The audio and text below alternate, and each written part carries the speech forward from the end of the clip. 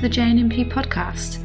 In this episode, I'm going to be talking to both the editors and the patient's choice for this month's JNMP. First of all, a conversation with Professor Michael Hornberger and the role of the cerebellum in neurodegeneration, followed by a conversation with Dr. Esther Coutinho talking about autoantibodies and pregnancy.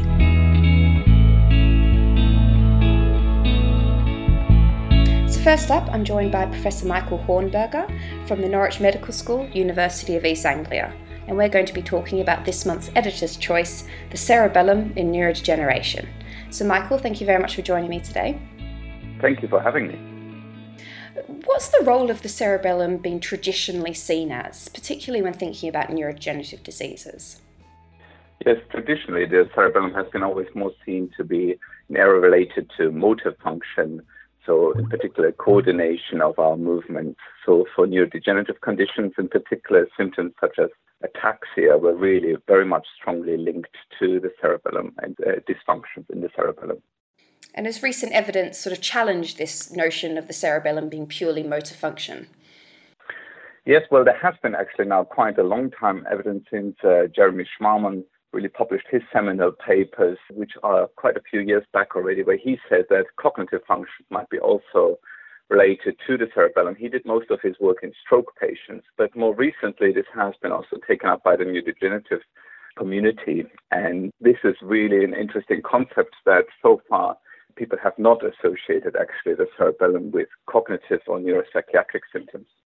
I mean, your paper discusses that the cerebellar cortical connectivity in particular may have implications for neurodegeneration. Could you perhaps expand on that for us? Yes, because of course of the nature of neurodegenerative conditions, they are progressive, and this is really an interesting, it's different therefore to stroke patients who might have a lesion in the cerebellum, which is usually a one-off event, but with the progressive patients, it's an interesting effect that we don't know yet how the links, because we know the cerebellum is very strongly linked to different cortical areas. And because of the progressive nature of neurodegenerative conditions, we don't know whether the cortical dysfunction affects the cerebellum or cerebellar dysfunction affects actually the cortex. So could this be simply a Wallerian degeneration happening, or is there something much more complex happening, which at the moment we don't know. But of course it has strong implications for neurodegeneration, where the focus for such a long time has been actually on the cortical regions and not so much on the cerebellum. Absolutely. So, I mean, your paper systematically reviewed the literature as well as performing a meta-analysis of grey matter atrophy in the cerebellum across neurodegeneration. So what did you find? Did you find sort of distinct groups across neurodegenerative diseases?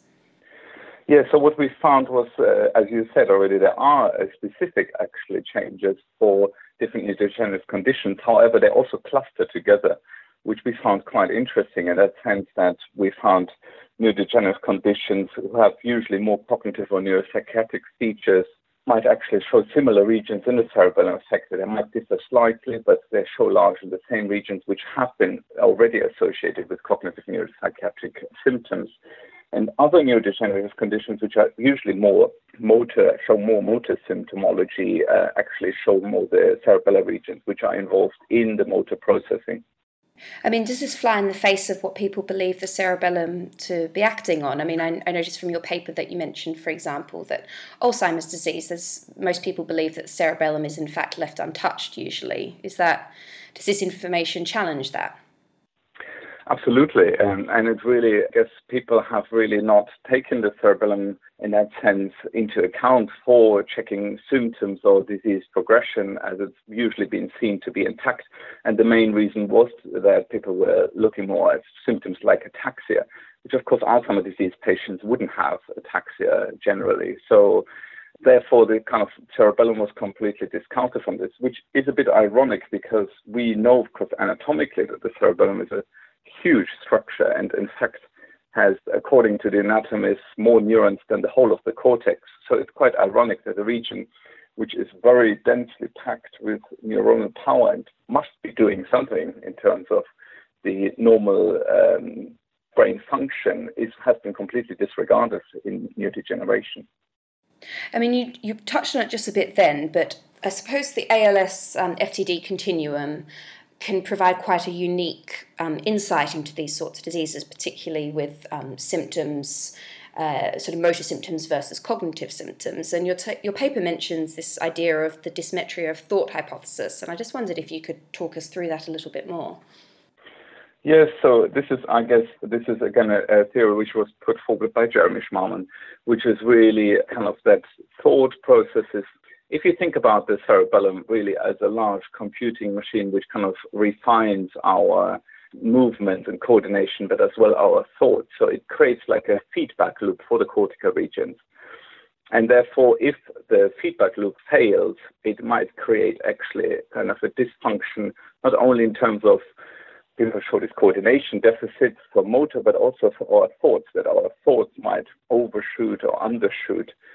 And of course, people in psychiatric literature have looked at this for quite a long time, in particular people developing delusions and having this an overshooting of your kind of behavior, which they have sometimes been linked with the cerebellum. Of course, for ALS FTD, it's particularly interesting. And a few years back, of course, the C9orf72 mutation was discovered, and atrophy studies at the time, particularly by Jennifer Whitwell, showed that the cerebellum was quite affected showed quite a lot of atrophy in these C9 cases.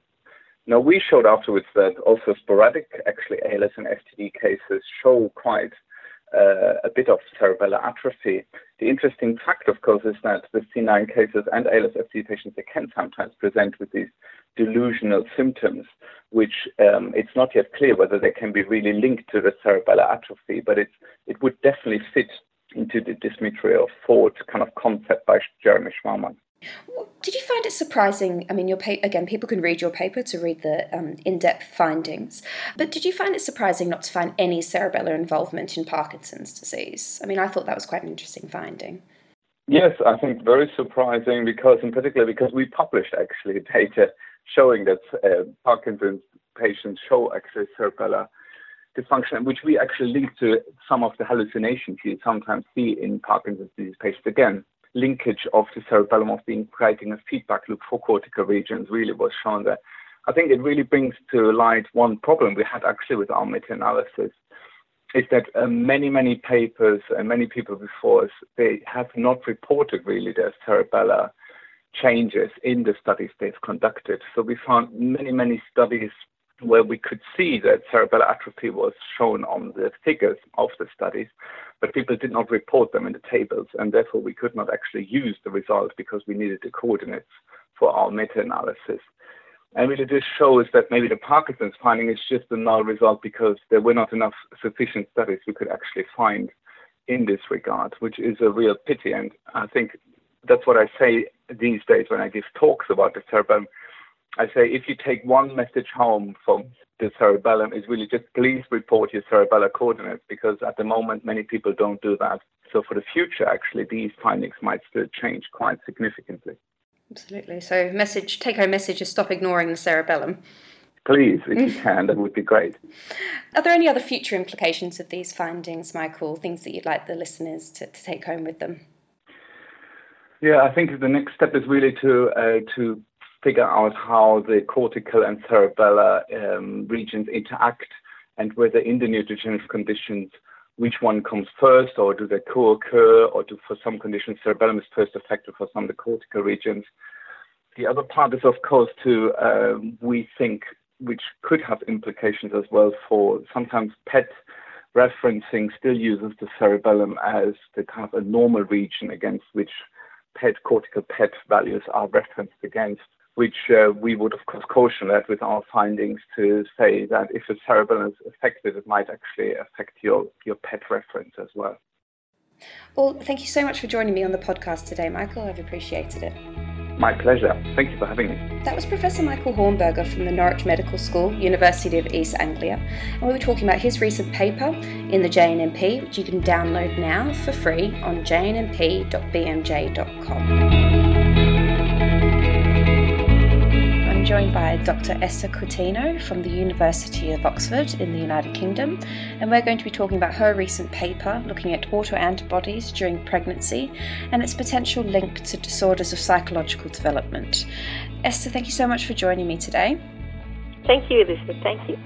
My first question is about maternal immunity and what role that plays when thinking about fetal brain development.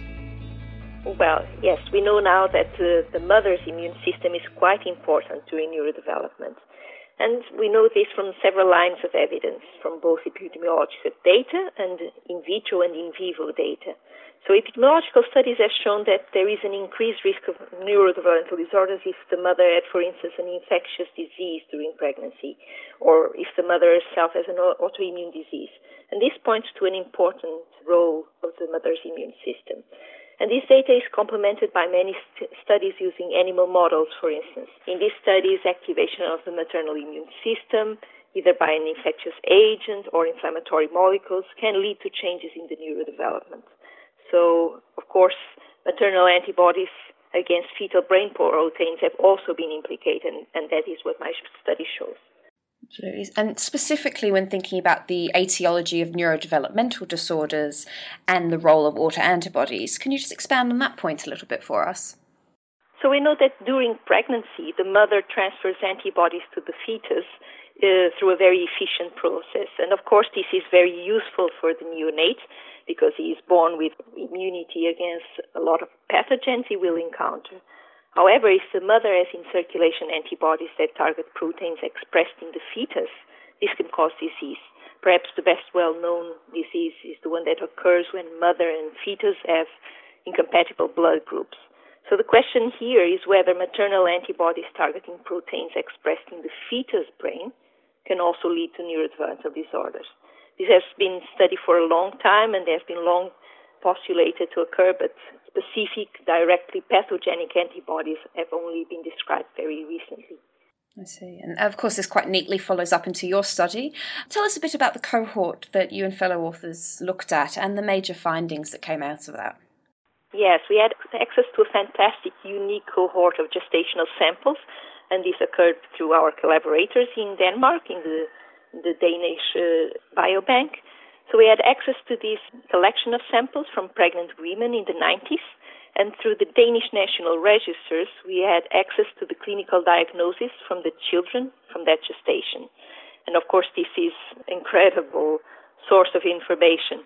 And what we found by screening this cohort with antibody assays developed in our lab was that mothers of children with a diagnosis of mental retardation and other disorders of psychological development were nearly 5 times more likely to have antibodies targeting a protein called Caspr2 or contactin-associated protein 2 than the control mothers. You mentioned then Caspr2 being the autoantibody that particularly came up in your study. Is that a particularly obvious candidate, something that you would think would be linked to fetal brain development? Yes, Caspr2 is very interesting, an ideal candidate for the target of a maternal antibody-mediated neurodevelopmental disorder. So we know Caspr2 is a crucial protein during neurodevelopment, and we know this because mutations or other disruptions of the gene encoding this protein have been found in patients with several neurodevelopmental disorders.